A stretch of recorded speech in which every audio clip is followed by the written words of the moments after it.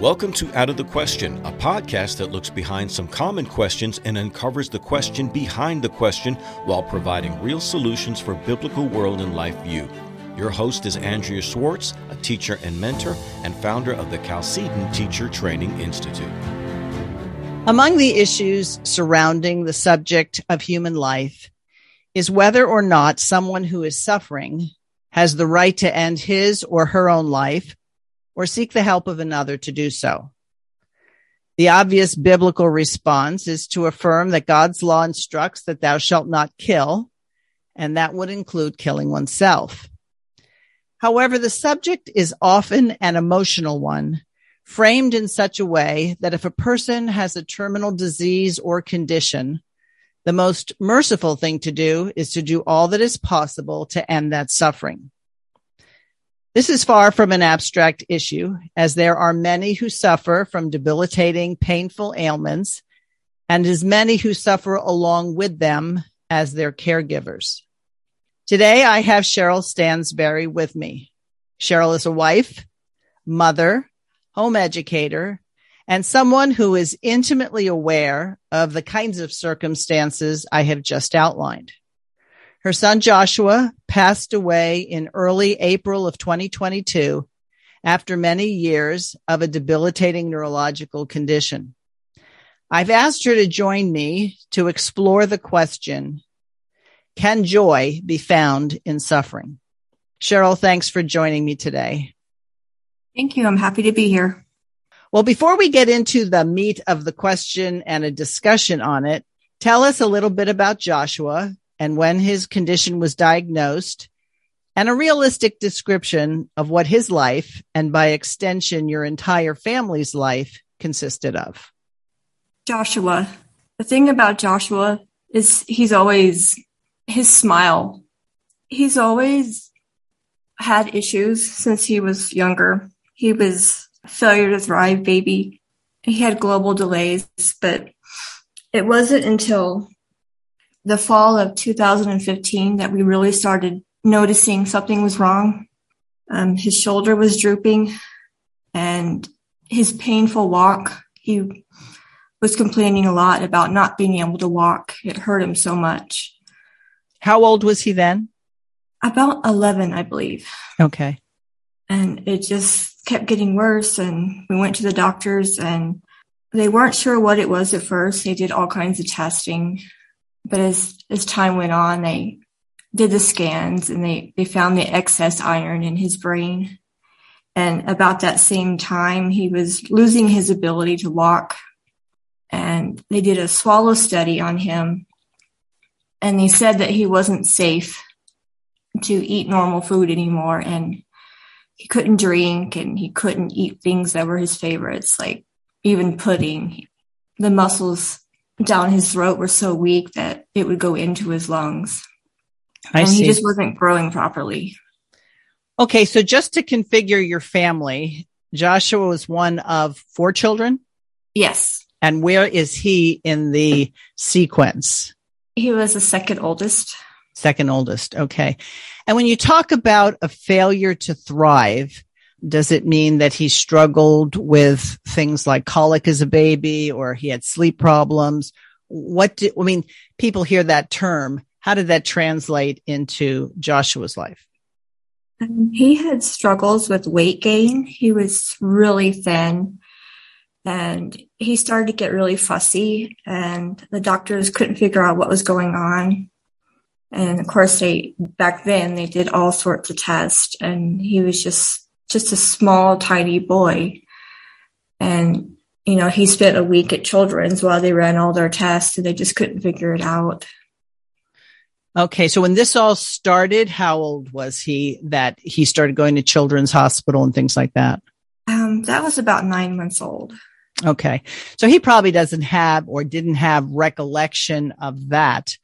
Did you find that as he was becoming more mature and more aware of things that he knew that something that he was experiencing wasn't being experienced by other people?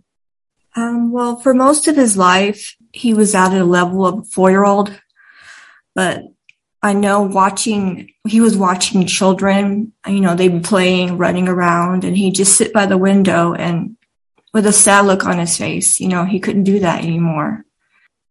I see. So when you said he related as a 4-year-old, do you mean mentally as well as physically, or just physically?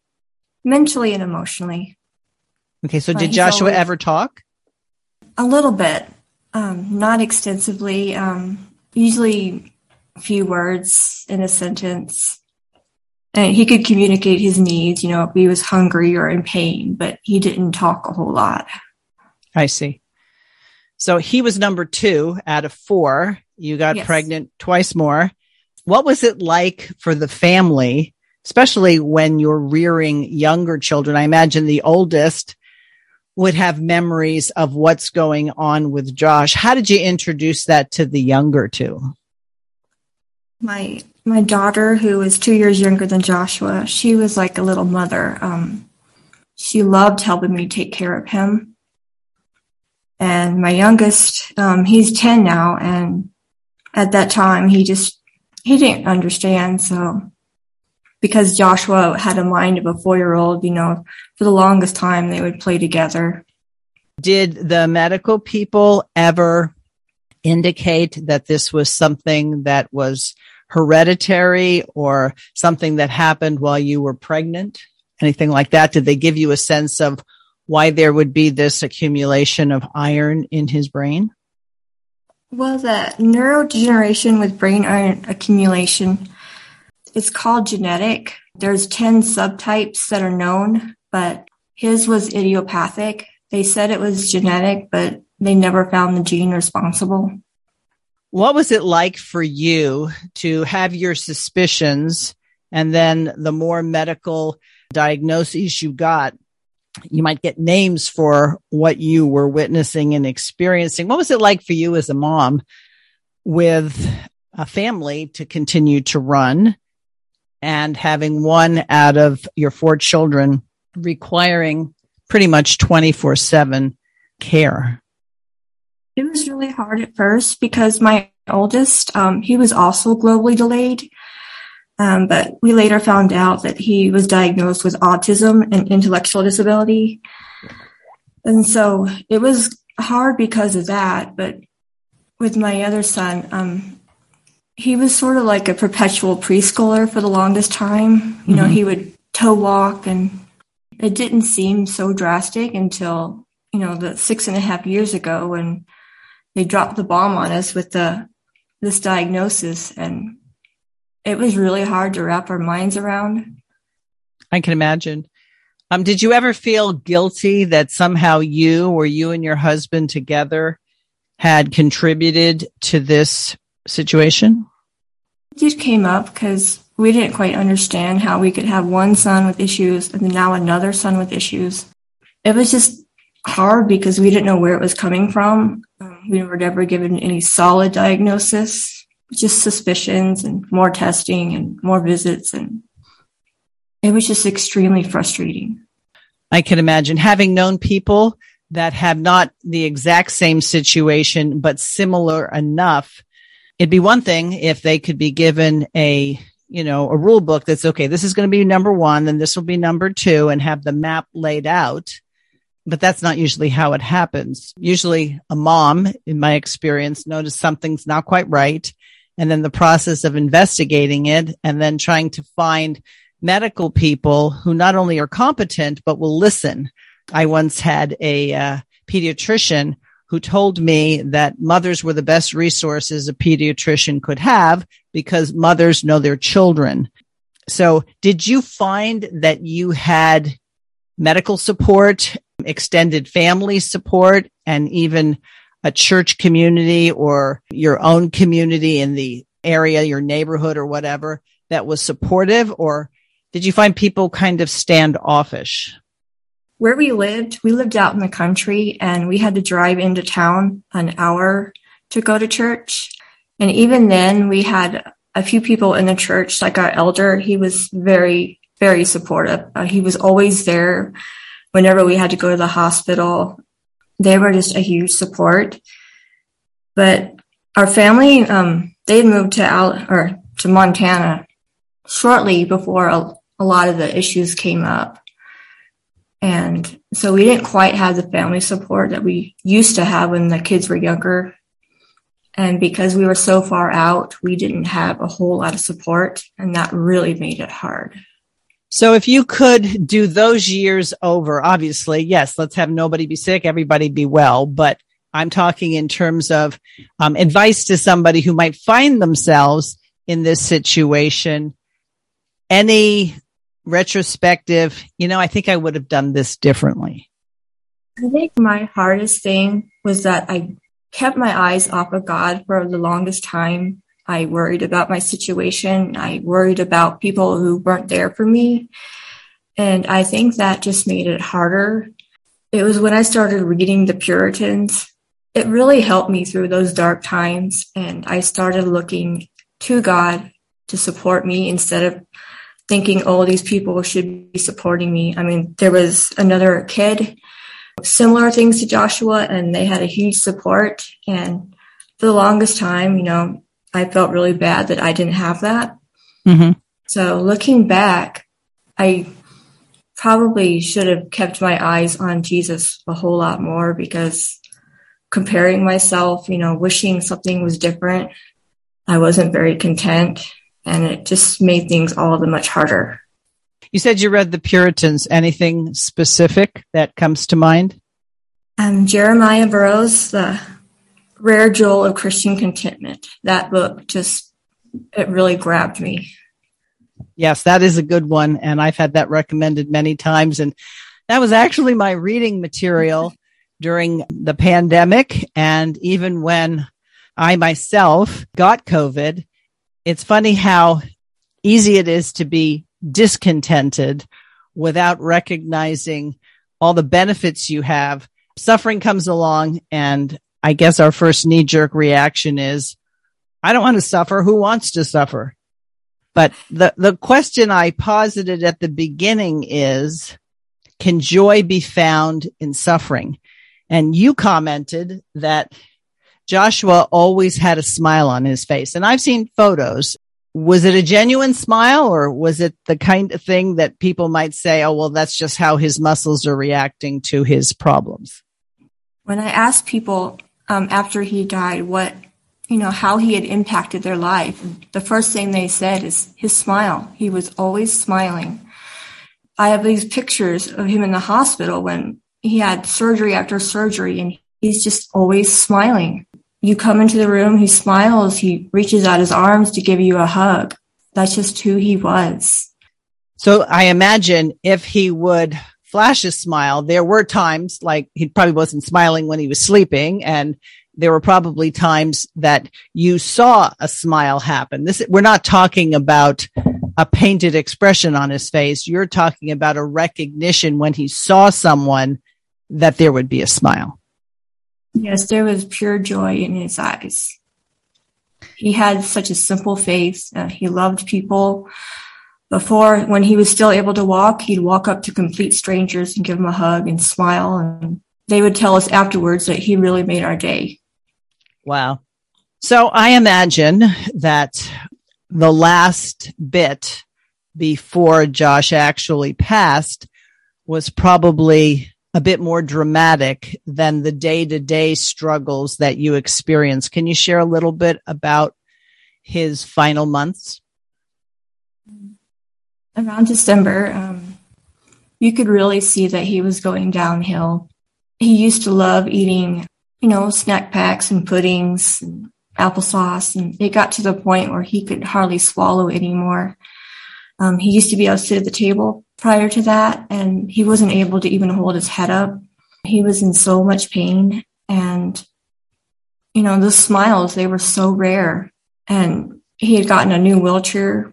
We put him in it, and he just looked miserable. It was just so hard, and he didn't want to do a lot of things that he did before, play and move around. He just sort of laid there, and it was hard because in those moments, it was almost like he had a foot on the other side of eternity, because he started speaking about angels, and he started asking about heaven. And it's like, even though for the longest time he had the mindset of a 4-year-old, those last few months, it was almost like he was, his 17-year-old self. And he was understanding that, the time was getting close and he was ready to go meet Jesus. He was very excited about that. So throughout all this, you didn't treat him as someone who didn't need to learn. It sounds like for him to understand about Christ and to understand about heaven, even though he had issues, you continued to be a homeschool mom to Joshua. Yes, he loved learning. He loved drawing and playing with his blocks, and he loved being read to. He especially loved listening to hymns. They really calmed him down. His favorite was "It Is Well With My Soul." So tell me a little bit about, obviously, there's a lot that has to be done. If you're going to go anywhere as a family, you have to have the necessary equipment for him. You have to get him into the wheelchair. You probably had to have a special van that he could be transported in.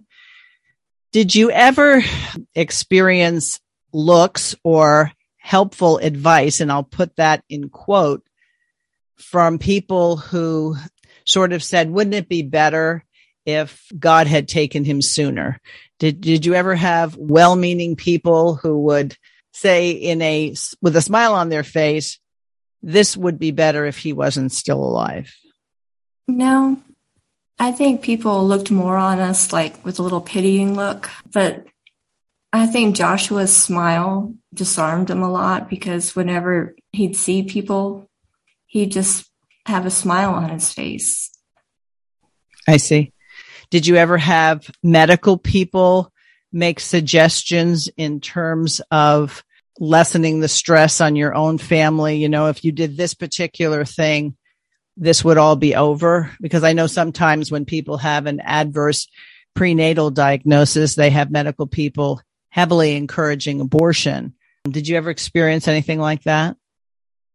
No, but I did have a doctor we were discussing his spinal surgery, and the doctor told us, he's like, it probably won't increase his quality of life. So, you may not want to do the surgery.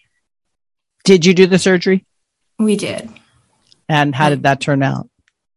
It was really hard at first. And then a few weeks later, we were back in the hospital because he developed an infection. And so he had to go on a round of antibiotics. And he was there for another week. But when we talked to the other doctors, they agreed that it was definitely the best decision, and it helped him breathe better because he was basically bent in half. He had a 90-degree lordosis, and it was affecting his lungs. And other doctors disagreed with the doctors who didn't think it was going to improve his quality of life, because they said that it obviously did. So tell me a little bit of your take on what is quality of life. I mean, people can talk about this abstractly, academically, but does your definition of quality of life have to change as things like this progress? Or was it more a question of once you got back into the Word that you found that you were defining that differently?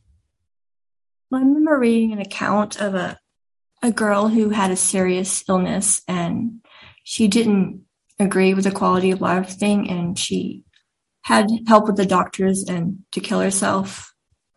And even then, I just could not agree with it. To me, it's not about quality of life. It's about serving, honoring, and glorifying God. And, Joshua, throughout all his pain, he had a simple childlike faith, and he loved church. He loved singing the hymns as best he could. He loved his pastor. He loved God. He just exhibited joy, and, he suffered so much for so long. But I'd say his quality of life is a whole lot more than many of us have, even when we're well. Do you have a sense, because it doesn't sound like he had maybe a sophisticated way of explaining it, do you know the kind of pain he would be in terms of how he would physically suffer? I could see it on his face. Most of the time, he would say he was in pain, he hurt, but on those times, his face, you could tell. And the really bad times, he'd had this really piercing cry. It's like a scream, and it would just shatter my heart. I can imagine. Now, my understanding, and this is a rather simplistic way to talk about it, but none the same, that pain usually comes when circulation in an area is compromised. With the way his body was distorted, was that going to be causing organ failure because of the inability to have good circulation? Sure. I think it was more like a stiffness and contractures. The dystonia was pulling on his spine. He had a complete spinal fusion, so from all the way top to bottom. And it would pull on him, and it would constrict his throat to where he could barely breathe. It would just contort him. And I see. Was his condition such that someone had to be awake and up with him at night? I would stay up with him. I'd put him to bed and I'd stay up for a while. We had a baby monitor. So if he woke up in the middle of the night, which this last year he did a lot, he'd wake up screaming. I'd be right there to give him medication, rub his back, and comfort him until he fell asleep again. I see. So once you had a sense that you were on a downward trend here, so there was medication that he could take to ease his pain? Yes, we tried a lot. Shortly before he died, we found out that his baclofen pump malfunctioned. So he was going into withdrawal, and by then his pain was excruciating. Oh, I see. So I'm familiar with that, but I'm not sure my listeners are. Explain the baclofen pump. The baclofen pump helps with the dystonia, and he had it installed back in August in 2018 because the dystonia was getting really bad. He was just, shaking and contorting everywhere, and he got to where it would attack his throat, and he couldn't breathe very well or eat. I see. So tell me a little bit about the other kids in terms of you're a mom of 4, because one requires a lot of care doesn't mean that one is more important than the others. In some families I've witnessed, there's resentment. One family that I had a very close relationship with, one of the children ended up being anorexic and bulimic. As a mom, as the one who's keeping the ship afloat, your husband keeps the ship afloat financially and things like that, but you're the household manager. Tell me a little bit what it was like making sure each of the children got mom. A lot of the times my husband and I would trade off, and we'd spend extra time with one kid or two. And we also tried to do a lot of family things together when we were able to make sure that each kid felt like they were getting attention.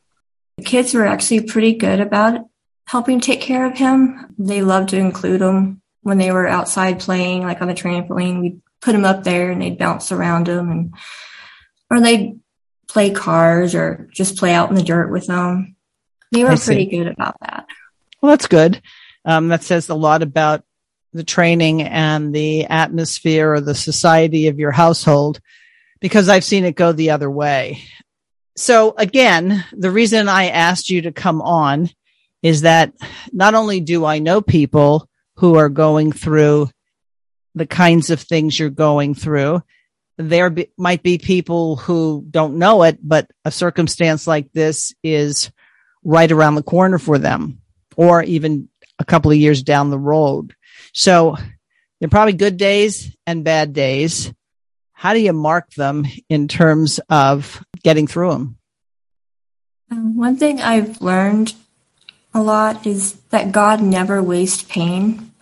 He brings so much good out of the hardest situations. With Joshua, with my son with autism, and my husband was in a bad car accident a few years ago. All these trials, they've taught us so much, and they've caused us to lean on Christ more than ever. I mean, the days have been really hard, but, I wouldn't trade the experiences for anything, because God is making me more like Christ every day. Mm-hmm. So I can almost hear people thinking, okay, so she's saying that retroactively or retrospectively, and that's a good thing because we often learn things retrospectively. But when you're in the midst of it, you're having a bad day, husband's having a bad day, things aren't going well, the dishwasher breaks, the car breaks down. How do you center yourself again? Because you can't just say, you know what? It's 6:00 at night. I'm going to bed. That you don't have that luxury based on the circumstances you had in your life. Yeah, we've definitely had the ups and downs. And when the days got really hard, I'd listen to the songs, Hillary Scott's "Thy Will Be Done," Casting Grounds, "Praise You in the Storm." I'd cry. I'd have this like inner monologue where I'm praying all the time. I get down on my knees. I'm like, Lord, please take this. It was a constant, but every time, God would give me exactly what I need. The verse, my grace is sufficient. It was. We just took one day at a time, one moment at a time. And I suppose you can't really learn one day at a time until that's all you can do is one day at a time. If we think that we can cram for life, it sounds like you learned you can't cram for life. You have to take it as you receive it. Yes. And I think the more that you go through, the more you're able to withstand. You still have the days that are so hard. It just feels like you're starting all over again, but you just emerge stronger, with stronger faith. What a lot of people don't know, Cheryl, and I learned this from a friend who had a son who had cancer, and they were dealing with that. And the social worker who was dealing with him at the hospital suggested that she and her husband get a divorce because then they would be eligible for greater financial aid. But she also told them that it's not uncommon when you have a child that has tremendous medical needs and needs a lot of care, that sometimes that actually disrupts a marriage, and it's not even unlikely that people get divorced. So for those listening who might be in the midst of this, how do you maintain your marriage, your relationship with your husband in the midst of this? We were married. My husband and I made an agreement that divorce would never be an option. We've kept to that. Every trial we've had since the boys were babies, just one trial after another, we would depend on God and depend on each other. And that's just how we got through it. And there were a lot of hard times, but because divorce was never an option, we chose to work through it. And we prayed together a lot. And we pray as a family. It's interesting when you say before the trouble came, you determined that neither one of you were going to quit this relationship. Do you think this is something that at the time when you made that commitment, you even had an inkling of how that commitment would be tested? Even before the kids were born, I was like, Lord, please give me some more patience. Right. And, he gave me that in spades. Yeah. Well, it's funny because I counsel a lot of young women, some of which who just got married, and their shock is it isn't like the Hallmark movies. It isn't happily ever after. One woman said, I have to be with this person 24/7. I didn't figure how much of a struggle that would be. So marriage in and of itself gives us opportunities for patience and long suffering. Do you feel, in a sense, you worked that marital muscle so that by the time your first two children came, or both of whom needed extra special care, that you were more ready for it? It's as though you had lifted the weights?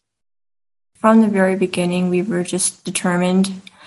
Like my oldest, the one who has autism, he actually had hydrocephalus as a baby. So early on, we started enduring trial after trial. And with each trial, we just learn to depend more and more on God and more on each other. And I think throughout the whole ordeal, we just become stronger.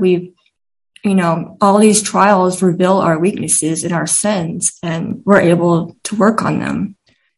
So I imagine you heard a lot of, I'm sorry for your loss. But during times like this, Paul's admonition that to live is Christ and to die is gain. Did that have special meaning for you at this point? It did.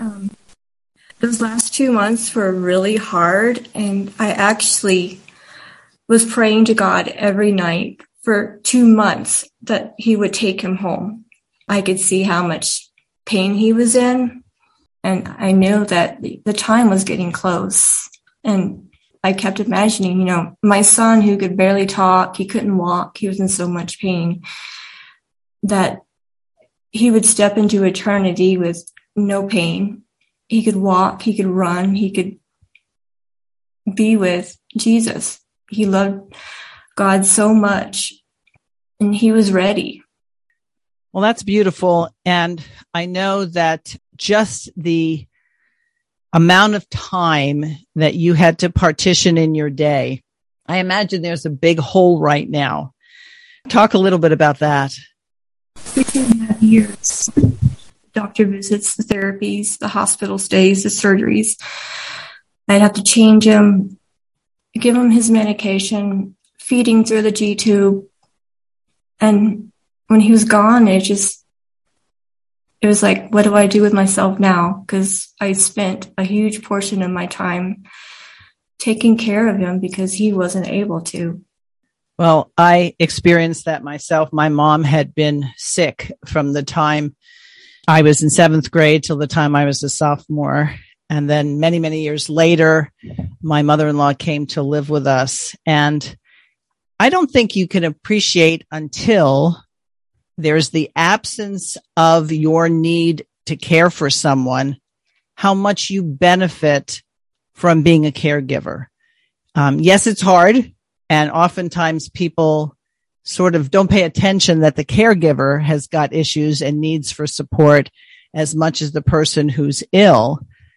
Don't you find that this is what you had to go through with Josh and your older son, and just life in general is sort of like you got a PhD as opposed to all those people who go to school for years and years and years, but don't get to experience what you did? I always think back to the Puritans when they talk about being in the school of Christ, how they deal with afflictions. And I think through everything, God is actually preparing me to serve. He's placed in my heart a desire for hospitality. And as a writer, possibly, leading Bible studies, just servant evangelism. He's taken what I went through and he's turning it around and he's going to make it into something beautiful. And I really believe that's what he's doing. I often think that if I hadn't gone through a lot of the things I went through as a young girl, I wouldn't see what other people were going through. I remember distinctly, it was the beginning part of my sophomore year of high school when my mom passed, and I was in the girls' room and two of my classmates were talking. They didn't know I was in there. I was in one of the stalls and they were saying, I just don't know what to say to her. I mean, I feel bad, but I don't think I'll say anything. And inside of me, it was like, no, I want you to say something. Please don't ignore me. I would rather you listen than think I'm too fragile. And I think that experience has come to serve me when I can see maybe where others can't, when someone's hurting, whether they're the caregiver, a sibling, or the person who's suffering herself or himself. And like you indicated, why would we trade the understanding and the wisdom that comes from that, saying, well, if I had had an easier life and this wasn't so painful, my life could be totally different. I would say, yeah, it could have been, but not necessarily better. I think through all of this, I'm become more compassionate with how others are going through things, because I know how hard things were. When people, they don't know what to say. And to them, I say something. Right. I know a lot of times after we've been in the hospital, when people would, call and visit, but the months afterwards, people weren't around as much anymore, and it was harder to go it alone. And now that I've been through all that, I look at other people hurting, and, I know a lot of people support them in the time of crisis, but afterwards they don't. And, my heart's being drawn to the people that have suffered loss after the initial time people aren't there anymore. And my desire is to still reach out to them because I understand what it felt like. And I think it's not that people don't mean well, but let's face it, Cheryl, you can just eat so many casseroles. And a lot of times people think the issue is, okay, we'll give you food. And I think it's good, especially with a family, that you have food and you don't have to worry about that. But I think they miss the fact that what you need and want at that point is human contact, and not, you don't only want people to come who are going to say brilliant and insightful things. Sometimes you want someone who's just going to hang out with you, and sometimes you want someone who'll just listen. That's exactly right. I think if people just, write a little note and say, hey, I'm thinking about you, I'm praying for strength, be a little bit specific what they're praying about, just letting them know that they care, it really goes a long way. And I even think sending a funny picture, hearing a joke, something that you think you're mutually interested in, it doesn't always have to be so heavy and so meaningful. It could say, we're just living. That's exactly right. I'm a big fan of ferrets and dachshunds, and I would love it when my friends would just, drop an email or a message, with a little picture of a dachshund. It really made my day. Your friends, what they like, and, they just need a little note of encouragement, something to laugh at or something they enjoy. So I saw on your Facebook feed that your family is intentionally planning ways that you will continue to celebrate Joshi, as you call him. Tell us a little about that. Well, last year, before we moved to Montana, I came up with a bucket list idea for my son. We had hoped to go visit around Montana because there was a lot to do, and it's a really big state. Unfortunately, my mom had developed heart problems last summer and had to have open heart surgery, so we were very limited in what we could do. And at the time, my husband was still in Denver, finishing up his work. So I was pretty much left on my own with the kids, so we did what we could.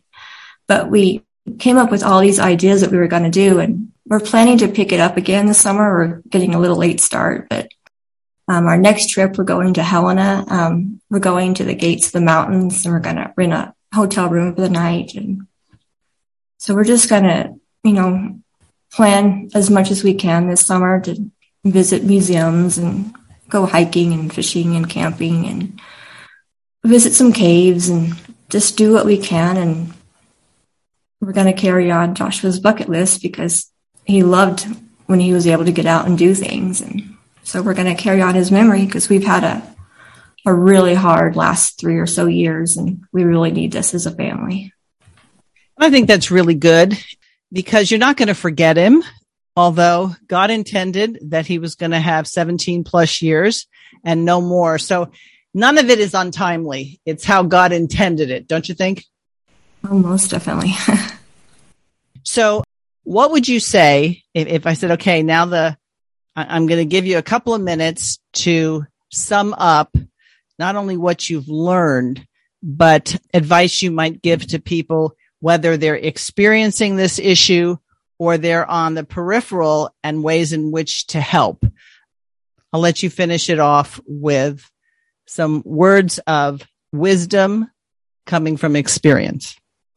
In the last few years, Romans 8:28 has really become, living for our family. We know that everything that we experience is because God ordains it. And some of it is really, really hard.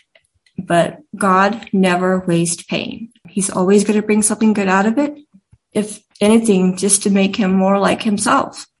But he uses us to touch people. People see what we're going through, and when we stop and give praise and glory to God, they're amazed. Everybody that we touch with Joshua's story, it just gets spread, and he's done so much in our lives. When you can trace his hand, it's just everything. It makes a difference, keeping our eyes off of ourselves and our pain and keeping it on him. We learn gratitude, contentment in our situation, because we know that God is sovereign. And those days are going to be hard, but he's always going to be there. Yes. Death is an enemy.